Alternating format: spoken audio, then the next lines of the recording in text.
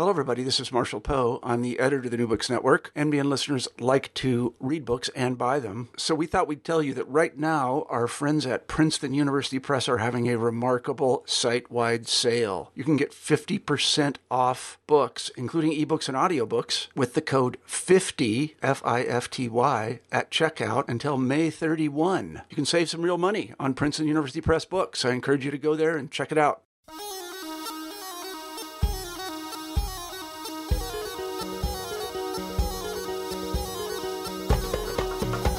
Today we are speaking to Andrea Stanton, who is Associate Professor of Islamic Studies at the University of Denver, focusing on 20th and 21st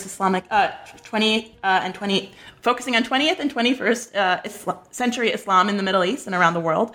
Her research focuses on media and religious identity and investigates the sometimes conflictual, sometimes cooperative relationships between new technologies and claims to religious authority, which are the subject of her first book. This is Jerusalem Calling, State Radio and Mandate Palestine, which was published by the University of Texas Press in September 2013 and is the subject of our interview today. Welcome to New Books in Middle Eastern Studies, Andrea. Thank you so much. So we normally start with a biographical question, sort of what's your intellectual biography, how you came to the study of the Middle East? Great. I came to my study of the Middle East mostly as kind of an idiot's path. I wish that I had some really great story. I don't have, as far as we know, any family history in the Middle and the East. I don't have any particularly strong religious commitments that point me to the Middle East. I really started as a senior in college when I thought I was going to go on and study the late antique period, kind of the same region, but mapped quite differently. And then I had a kind of crisis of conscience in which I imagined myself as a little old lady and thought, will I be satisfied having spent so much of my life asking students to look so far back in the past to find relevance for today? And stupidly, stupidly, not that part, but I thought, no, I'd like to look at, I like the region, but I'd like to bump it up a few centuries. The stupid part was that I had studied at that point Latin and I think a year or maybe 2 years of French. And I thought those were great languages and I thought they were really easy to pick up. And I thought, therefore, that I knew everything about language and that Arabic was going to be just like Latin and just like French and was going to be a breeze. And that was completely not true, at least in terms of my ability to pick it up easily and quickly. But by the time I realized what a false analogy I had been making, I was already really into the process, and so I'm super glad that I was. So as an undergraduate, I had been a history and a religion double major at Williams, and the courses that I took that really did seem most interesting to me were either, again, kind of late antique Middle East, which was really framed as early European history, and then also on the religion side, kind of Islam and theory courses. And so it seemed somehow out of that, I came up with the idea that Middle Eastern history was something as a field that I would be particularly well suited for and also could really contribute to, neither of which I think, again, was really true. But luckily, I got into this path and kept moving on it before I really realized how little I seemed likely to contribute to the field or little well suited. So that was kind of the origins. In terms of this particular project, I never really saw radio coming. I actually was reading for my oral exams. At Columbia, it was an oral exam process rather than a written comprehensive exam process. And I was such a bookworm and also I guess so budget conscious that I didn't have a television. And so I needed something to read, I felt, at night before I went to bed that wasn't one more book for my exams. And so I've always loved memoirs for whatever reason. And so I found in the Columbia stacks a book by a man named Rex Keating that was the memoir of his time as the assistant director of Radio Cairo, the Egyptian state broadcasting station. And I thought, great, this really isn't exactly what I'm working on. So this will be perfect. And it's a memoir, and I always like memoirs, and great. So I read it, and it all of a sudden turned out that Rex Keating had been moved from Cairo to Palestine, and he had also been the assistant director at the Jerusalem station. And so much of the memoir was actually about him working there for the final 3 years or maybe 2.5 years of the station's existence. And it's what I was later told was a very British style of memoir, which meant that he had put in large quotations, extensive quotations from the diary that he kept at the time. And what all of that made very clear was, number one, there were these radio stations in the Middle East in the 1930s and 40s. And number two, that they were actually really important, at least, or were perceived on the ground as being really important, because a lot of what he was putting in from his diary, particularly from late 1946 on, was accounts of different armed groups trying to take over the broadcasting station, and then trying to maintain it and trying to maintain operations, and the various contestations and accusations of different sides stealing equipment to use for their own private broadcasting purposes. Anyway, it was totally eye-opening. It was by far the most interesting thing I was reading. And for me, it all of a sudden started putting these questions in. I think, at least at the time, if I had been asked to give any narrative of the history of radio in the Middle East, all I would have had to point to was Sawt al-Arab and a kind of 1950s Cairo-based regional broadcasting effort, anti-colonial, pro-Arabs, Arab nationalist, Arab socialist. And what Keating's book all of a sudden made me start realizing was that, gosh, it seems kind of improbable that suddenly in the mid-1950s, the entire Arabic-speaking world population wakes up and realizes that there's this thing called radio, and that they should all go out and buy a set and tune in and be totally persuaded by what was on air, and that's not how social practices work. That's not how listening behaviors work. They don't just spring up like Minerva, full grown out of nowhere. And so this was kind of a glimpse into a much earlier history that helped put the later developments of 1950s plus radio into context, but also, for me, it seemed to put back a lot of the dignity of the region, that this wasn't a late adopting region technologically, that this wasn't a region for which radio was this incredible novelty that no one had ever heard of, that there was this whole active process of broadcasting and listening and critiquing to broadcast that was happening. And my questions weren't that bright about it at the beginning. My questions were pretty basic. They're like, oh, there was a radio station? I'd like to look into this. But that was really where it started. And as it turned out, really no one had been interested, at least in the Jerusalem station, the PBS, the Palestine Broadcasting Service, and as far as I could tell in terms of major contributions to the literature. So it was really a fun area to start to look into, because it was so wide open, and it felt like there was so much potential for excavating and kind of bringing to light this little unnoticed, or perhaps less noticed, or maybe even forgotten corner of history. No, I really appreciate what you just said about restoring the dignity of this, because it reminds me actually of something you said in your acknowledgments, or something towards the end, where you talk about a Jordanian man at a conference or a panel you were at, and how his reaction to your research was sort of, what, this isn't really that important.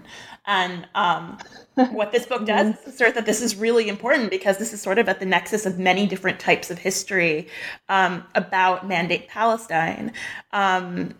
It just sort of, there's elements of just British mandate history, but also Palestinian social history, but also the Yishuv, the Jewish population living in Palestine. So this is sort of very intersectional and lets you comment on all these different things, one of which is actually technology. So I was wondering if you could sort of give us a broad overview of the history of technology studies in the Middle East, because as you sort of hinted, it isn't that developed. It's sort of still emerging.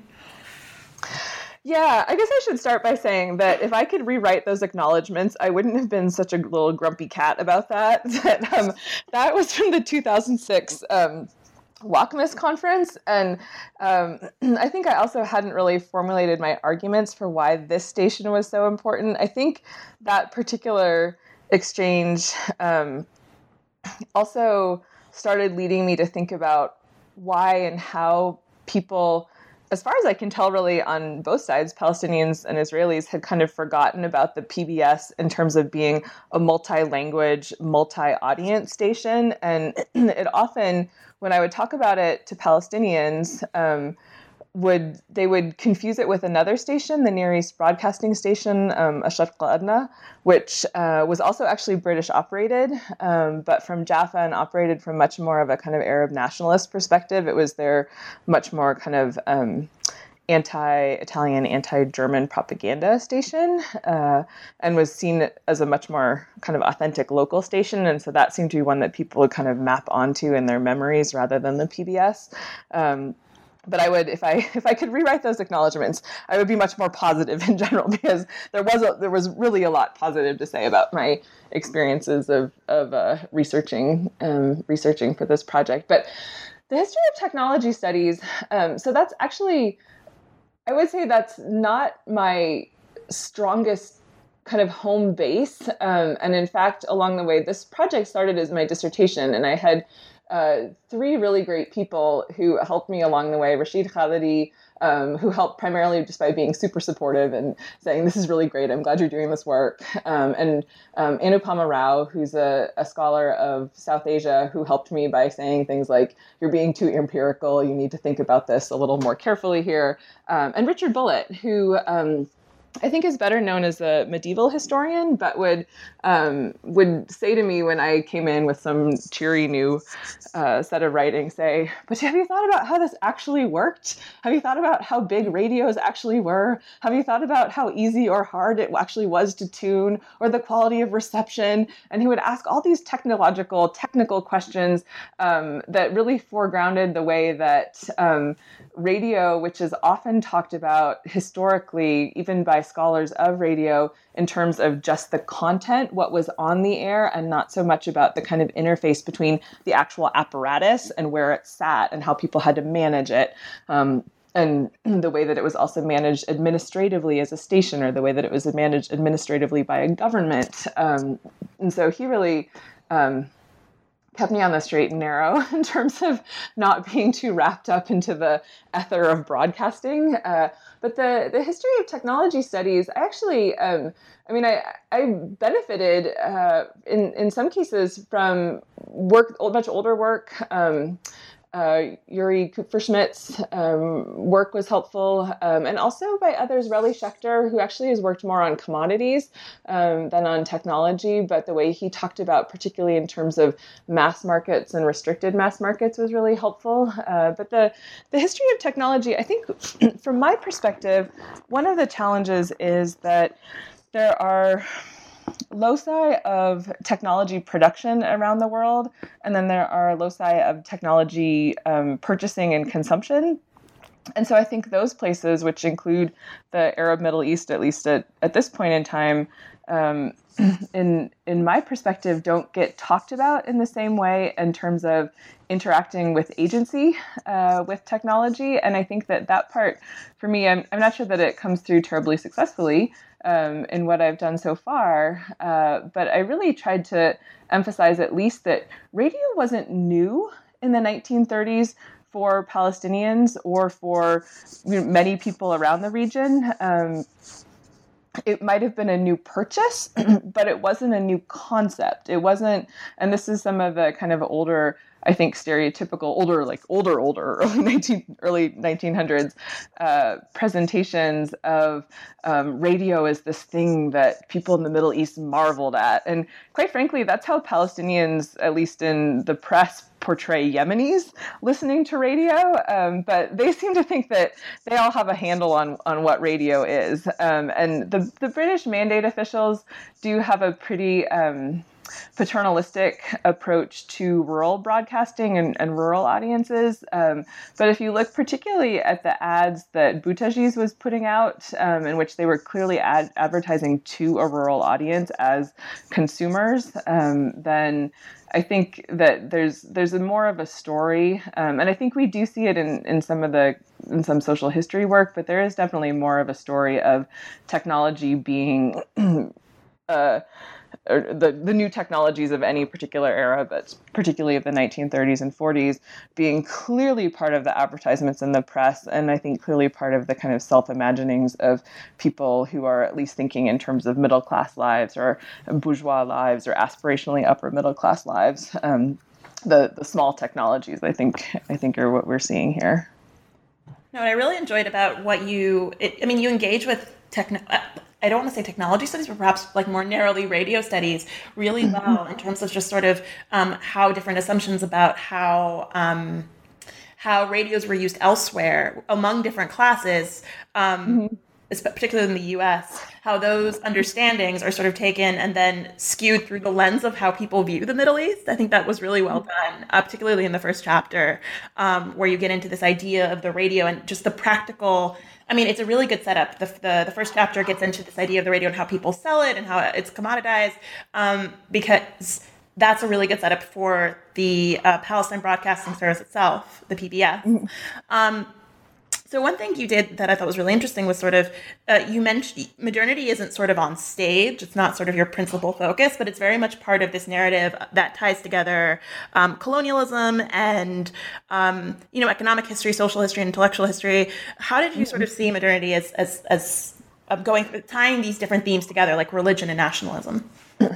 Oh, yeah. Okay. So let me answer that, but let me just backtrack a little bit and talk about the kind of comparative approach. So again, really the field of radio studies in the interwar Middle East is wide open. And one thing I've been really lucky to have in the years since this book has come out is a kind of small but steady and much appreciated stream of graduate students and others who want to kind of continue and expand and hopefully make much better contributions to the field than I have. But really, I mean, Derek Penslar has worked on the Israeli side. We have Douglas Boyd from kind of previous generations, a couple people who've worked on Radio Bari, but there's a whole set of radio stations waiting to be explored, and their kind of collective and very site-specific connections, nationally, regionally, and others.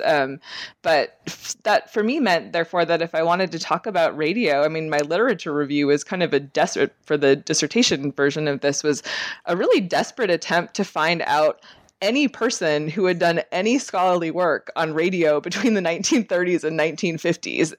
And so I learned about Korean radio broadcasting, and I learned about South African radio broadcasting. But along the way, it was actually really helpful, particularly in terms of rural broadcasting initiatives, to see not only how much British mandate officials took from British colonial officials in India, which I think is probably not a surprise to those of us who work on the British mandate, but also how similar the arguments were with respect to the American Midwest. And I think it connected to a governmental concern and maybe like a social intellectual concern or fear of proletarianization, that if rural people couldn't be made happy by staying in rural areas, they would come to the city where they would be a displaced and potentially dangerous force. And so you see very, very similar arguments about kind of gently bringing rural people into the modern world by providing them with appropriate but not distressingly modern entertainment via the radio. You see that being made for people in Nebraska and Kansas,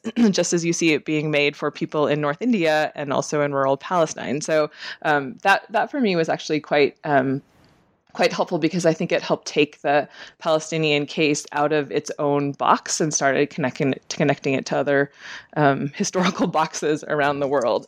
But the question of modernity, you're right. I wasn't really trying to write a project that specifically said, look, Palestinians were being modern. But I was trying to start with that as kind of an assumption that here's one case study of the ways in which self-consciously being modern or engaging in certain elements of a modern life that might very well be urban, but could also be rural, and how owning a radio set and listening to the radio became part of that. And it seemed to me that actually, mean, I was somewhat biased because I'd already committed to working on radio, but especially if you look at the press advertisements of the time, just as kind of a litmus test of what was going to be, what the available options were for visibly presenting oneself or one's family as modern in a consumption sense.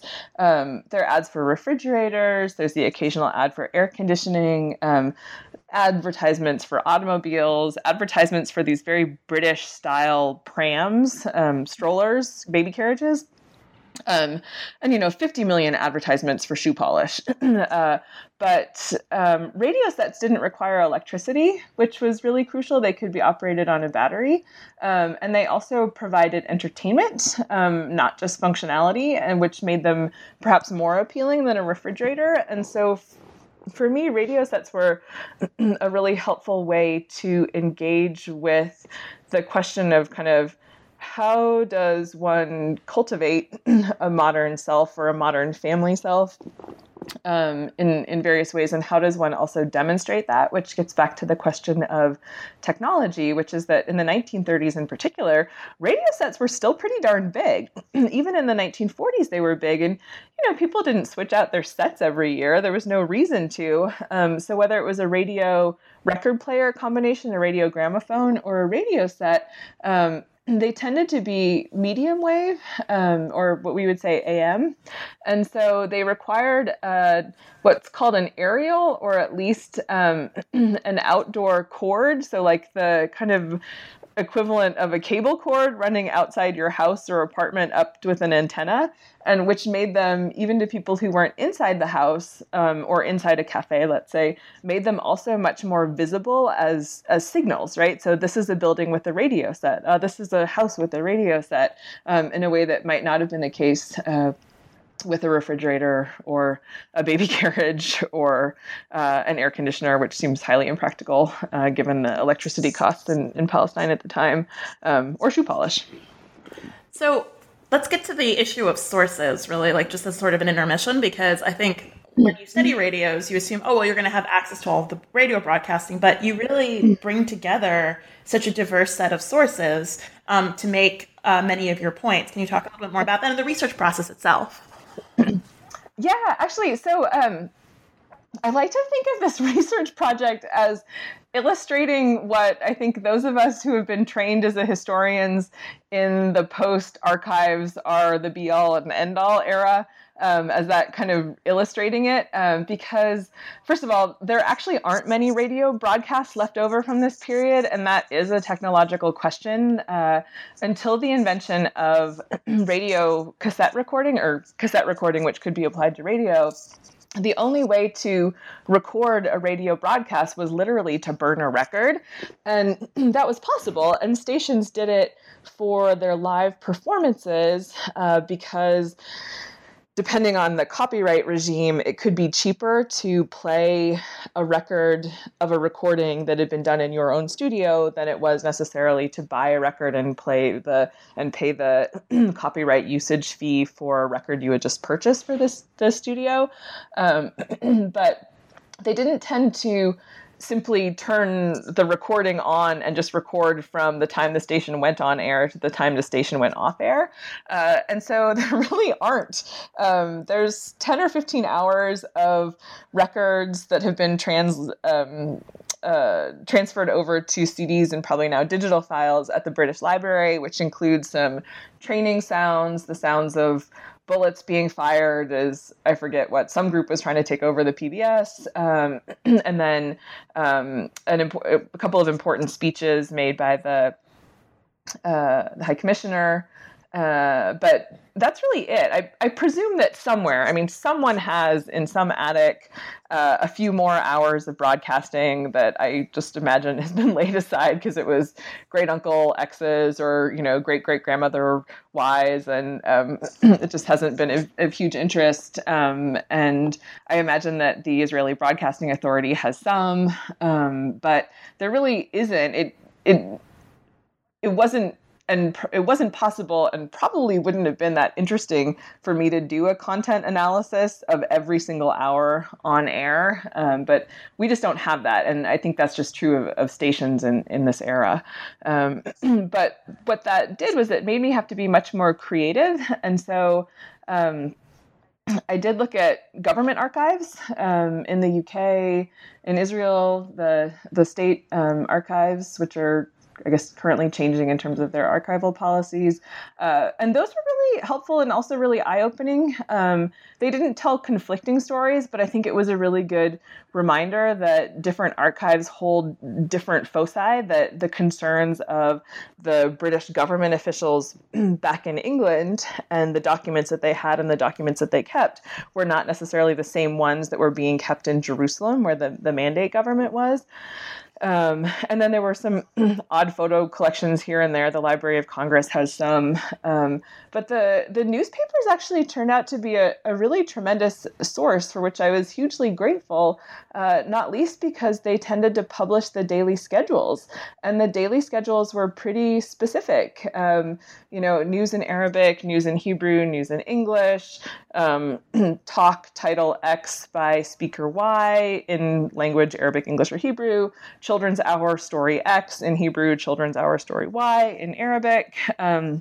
And then they would list the specific songs that were being played by the various studio orchestra groups, which is also really helpful. So the newspapers ended up being some of my best sense of sources for what was actually happening, what content was being broadcast on the station, as well as the closest, most consistent sense I had for any kind of audience response. The PBS was modeled on the BBC, obviously, and the BBC's policies at the time, and maybe even today, were to be not driven by audience interest. This was in some ways a very direct response to the American broadcasting model, which was very, very customer-driven, consumer-driven, listener-driven, popularity-focused, and commercial from a pretty early era. And so the BBC seems to have developed itself very consciously to be not American, not like the Americans. And so the BBC was interested in letters from its listeners and would take them somehow qualitatively into account when contemplating its broadcasting choices, but would not be driven by audience research or audience interest. And so that translated over to the PBS. So the newspapers were also helpful in getting a sense of kind of any consistent sense for how the broadcasts were received. But I think the overall perspective for me was that being pushed to look at multiple archives and being pushed to look beyond the archive was a really helpful reminder of what I think we all know as historians to be the case, which is the archive never tells the full story. It may not tell the true story. It may not tell the accurate story, and it certainly doesn't tell the objective story. And so I'm not in any way trying to suggest that I have found the full story, the objective story, or even the true story, but at least I felt that because I was pushed by the very clear silences or the kind of Swiss cheesiness of the various sources that I had, because I was pushed to triangulate between so many, it really pushed me to get different senses of the radio station and of kind of radio broadcasting and listening in Palestine. The one part that I just completely never was able to get any traction on was I had really hoped, once I realized that the newspapers also had all of these advertisements for radio sets, and that radio set advertising really was the dominant form of commodity, kind of entry-level luxury or haute bourgeois purchasing in the 1930s, I tried to contact several. I looked at least at the American stations, the American radio sets, and then looked to see who had been doing their advertising in the U.S. at the time.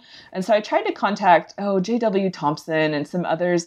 Either the archives tend to be at assorted libraries, and would say, I'm looking for. I didn't even think I said Palestine. I just said, hey, I'm just looking to see what kind of stuff you have on the advertising materials that were sent to the Middle East for your radio sets that were sold in the Middle East before before World War II. And I'd explain because, I see the photos or the photo plates, and then they usually have Arabic text that's been added, but clearly they're getting some kind of standard materials from the home company.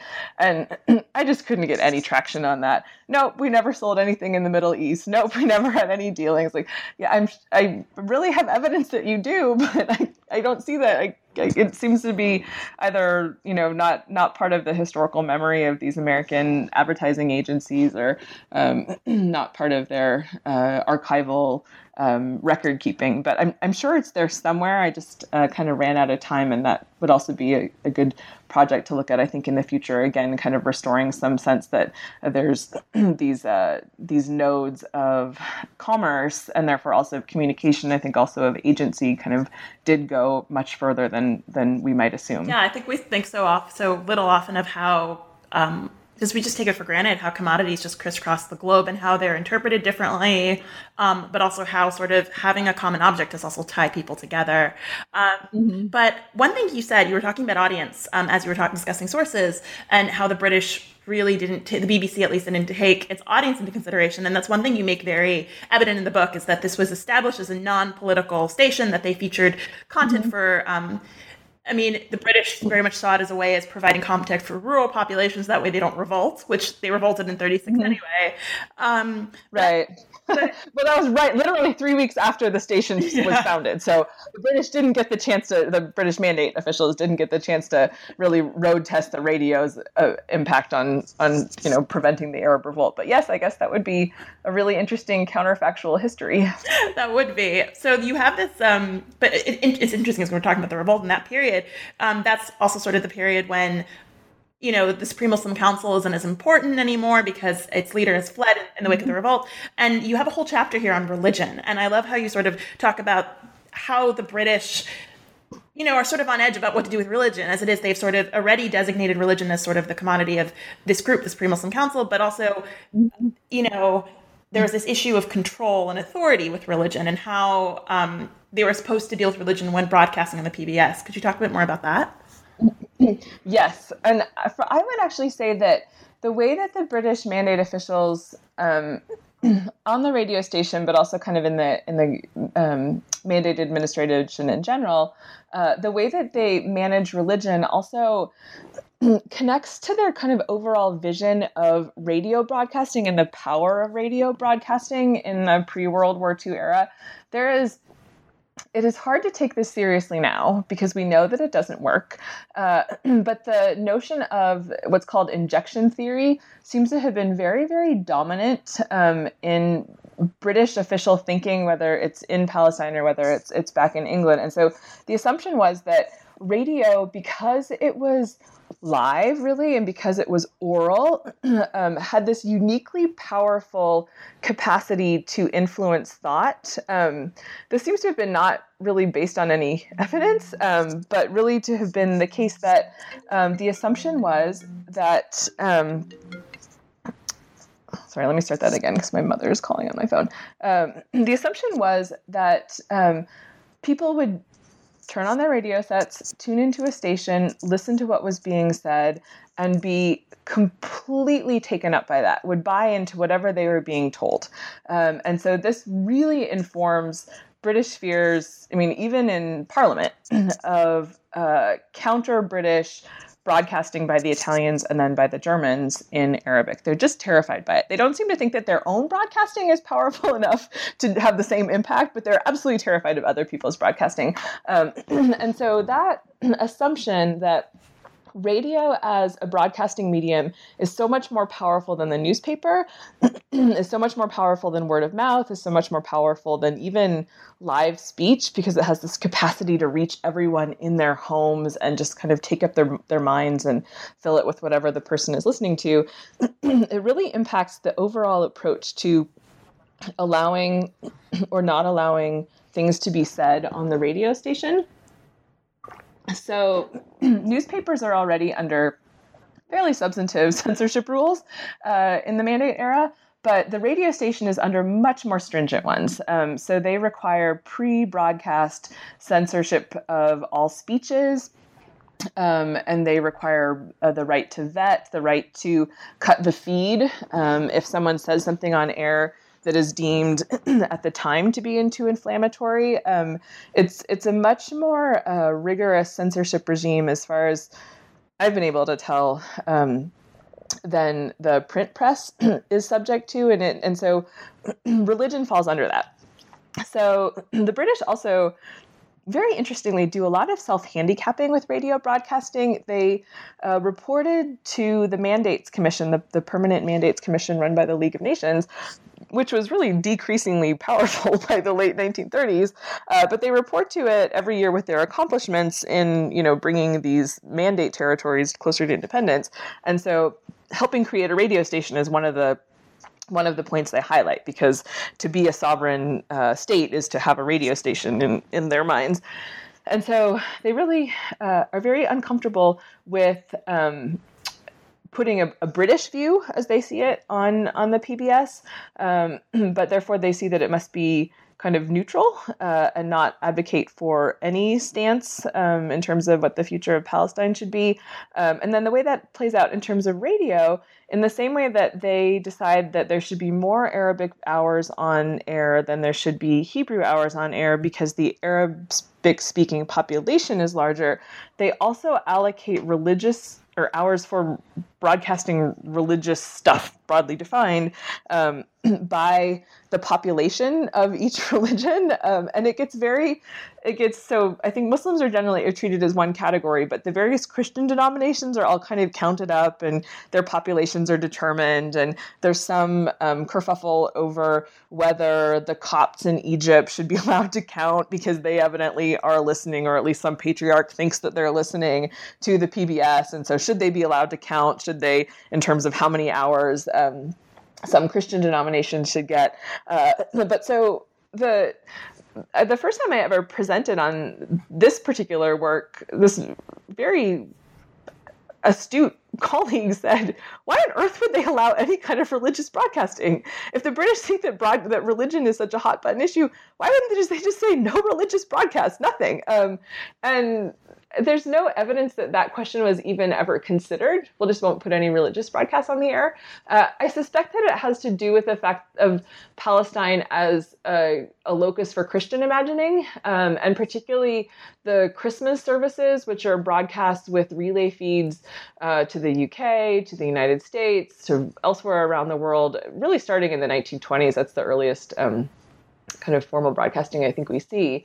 And so there's kind of that precedent to follow that, well, if you're going to broadcast the bells from Bethlehem, then you should broadcast other stuff. But they really do put themselves into a bit of a quandary because, as you say, the British mandate perspective of Palestine is that it is primarily made up of religious communities, or that religion is the most crucial dividing line among the various inhabitants, and that then along with that everyone should receive hours for religious broadcasting in proportion to the population that follows that religion or sect. But they don't want to do sermons because they're terrified of what the person will say, regardless of what that person, whether it's a Christian, Jewish, or Muslim service. And then they kind of relax those rules along the way. But it's not clear that they ever really come to what they seem to consider an effective resolution. But I think it's a really interesting example of a problematic of it is also British consistency, right? So you've defined this place as a place in which the inhabitants are defined by religion, and so then you're going to commit to putting religion on the radio, but you don't really want to do it that much because you think that religion is so powerful and radio is so powerful. So how are you going to handle this? And it's a kind of an interesting case study. For me, it actually also leads ultimately, not so much on the PBS side, but the other station I mentioned, the Near East Broadcasting Station, ends up getting permission in the mid-1940s, 1945 or 1946, to broadcast pilgrims on Hajj reading their letters live on air and having those broadcast back from Saudi Arabia to Palestine, with the idea that then that will be a regional listening. And I'm very interested in that as kind of the start of mass broadcast media's intersection with the Hajj. And it's evidently very easily approved by the Saudi government, but it starts a whole new relationship in terms of modern mass media technology and the Hajj. That's not the PBS, but it is also happening in Palestine. And I think there's some connection just in that these were also British mandate officials kind of overseeing that process as well as overseeing the religious broadcasts on the PBS.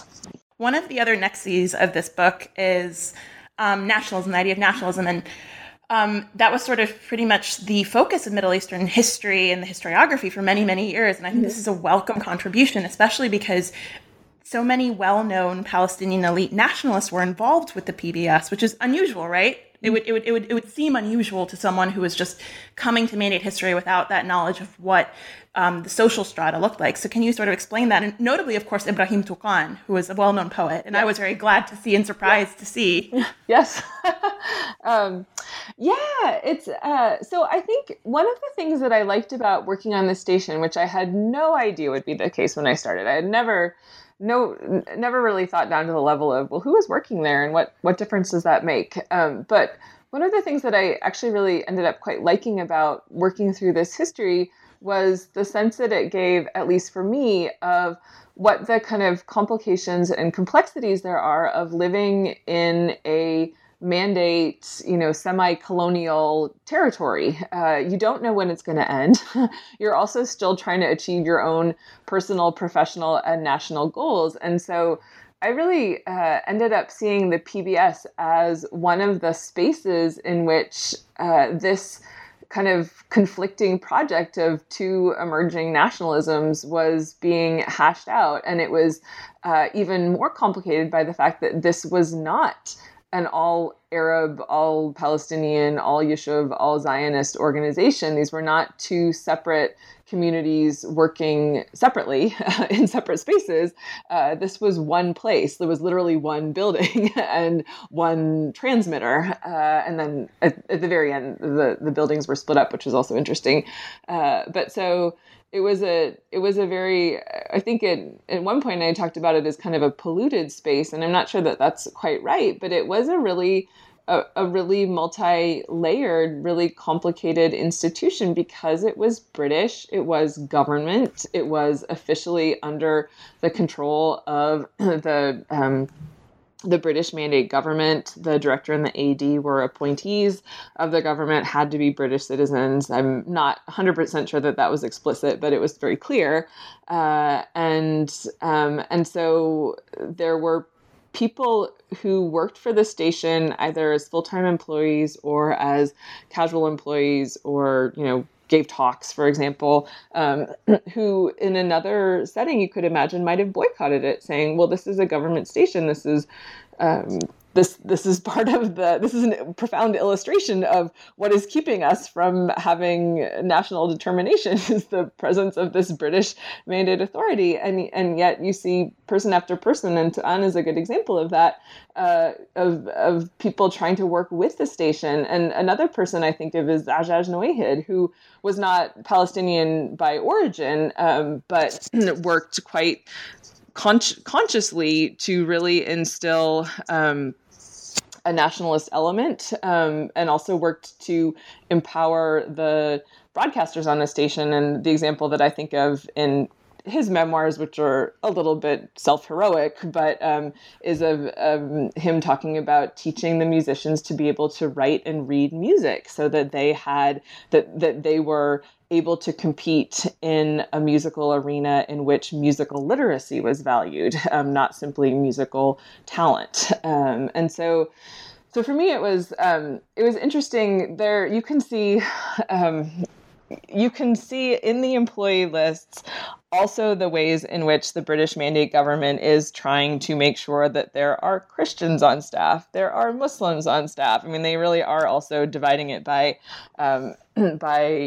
language, ethnicity, religion, that kind of that kind of matrix. But I think you can also see the ways in which this station is both a government station, both kind of a sign and symbol of external mandate authority, and also a space for trying to put forward new nationalist visions. I think in terms of scholarship, I think that work has been done more clearly for the Hebrew side, and has been connected to arguments about the kind of development of modern Hebrew and the teaching of Hebrew, and has been connected particularly on the musical side with European refugees coming to Palestine as great musical talents, and then being connected through Carl Salomon, who is the kind of music side director, kind of connected to an emerging Yishuv notion of what would ultimately be kind of Israeli music. And that's not my work, and I'm not an expert on music. I have no musical talent, so I speak about this stuff only as a scholar who is not very good at talking about music scholarship. But I think that for me, this station was really important as a locus for thinking about what happens when Palestinian Arabs and Yishuv community, at the time called themselves Palestinians, but would ultimately be on the Israeli side, were literally in the same space, working together in a station that was also very much British run. And so it is this really complicated institution. No one really owns it. No one really can claim that it's exclusively theirs. And I think that's also why, or that's my theory as to why post 1948 and maybe in the generations afterwards, the memory of the PBS seemed to have kind of disappeared. And I said this earlier in our interview, but that when I would ask people, Palestinians, about the station, they tended to misremember it as the Near East Broadcasting Station. That was seen as, the one in Jaffa. No, actually, this was in Jerusalem. And on the Israeli side, there was I actually did put in the book, there was a whole stamp issued, and there was a documentary that came out 50 years later that talked about 50 years of Kol Israel, and that really only talked about the Hebrew language side. So there were kind of essentially two different ways of managing the memory of this kind of complicated, multi-layered station, one of which was to misremember it as a different station, and the other one which was to just kind of only emphasize one language service as the entire station. So I think for me that the historical memory part wasn't the primary focus of my research, but it was an interesting corollary to seeing that, yes, so this was a complicated station at the time in terms of managing, loyalty versus opposition, national aspirations through the station or against the station, and then to try and manage all of that afterwards, after 1948 as well. So one thing before we end the interview, unfortunately, I want to bring up is this other thread running through the book, which is the rural population, the fact that there is this focus on the rural population, but also how you pay great attention to how the rural population, the Arabic-speaking rural population, might have listened to the radio, how they acquired radios. And I just sort of wanted to get a sense of how you saw them and how you sought to portray them. Yes. I should say here that I actually grew up in Iowa, which may not sound like it's relevant at all, but I think that as someone who grew up in a state that was largely rural, I do, again, to go back to the question of dignity and helping return dignity to those who dignity is not always given, that I have some strong feelings of empathy, or at least empathetic sense for restoring the dignity of rural peoples, including my fellow Iowans. And so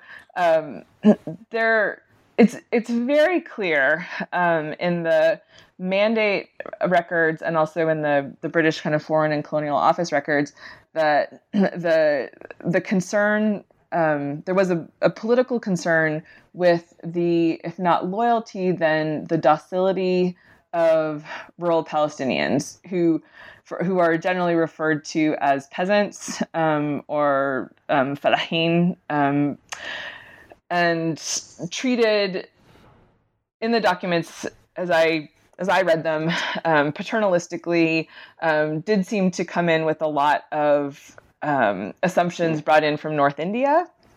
about a kind of also rural population there. In some cases, that is actually because it is literally the same officials who go from North India into Palestine, at least for kind of visits or short-term secondments.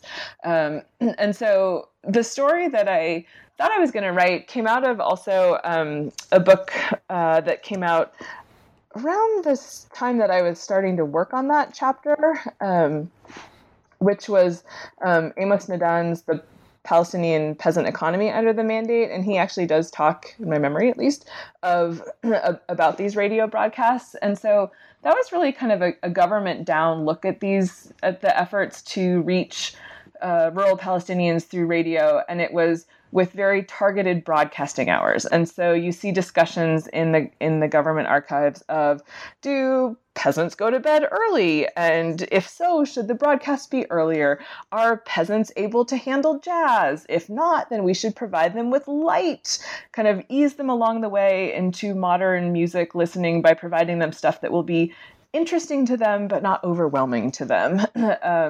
And also, of course, a lot of focus on things like weather broadcasts and commodity prices, on the assumption also that as farmers, these are more practical people, and so they will want to hear more practical stuff, and that will draw them in. This very much connects with what's going on in rural broadcasting in the United States, also very, very similar.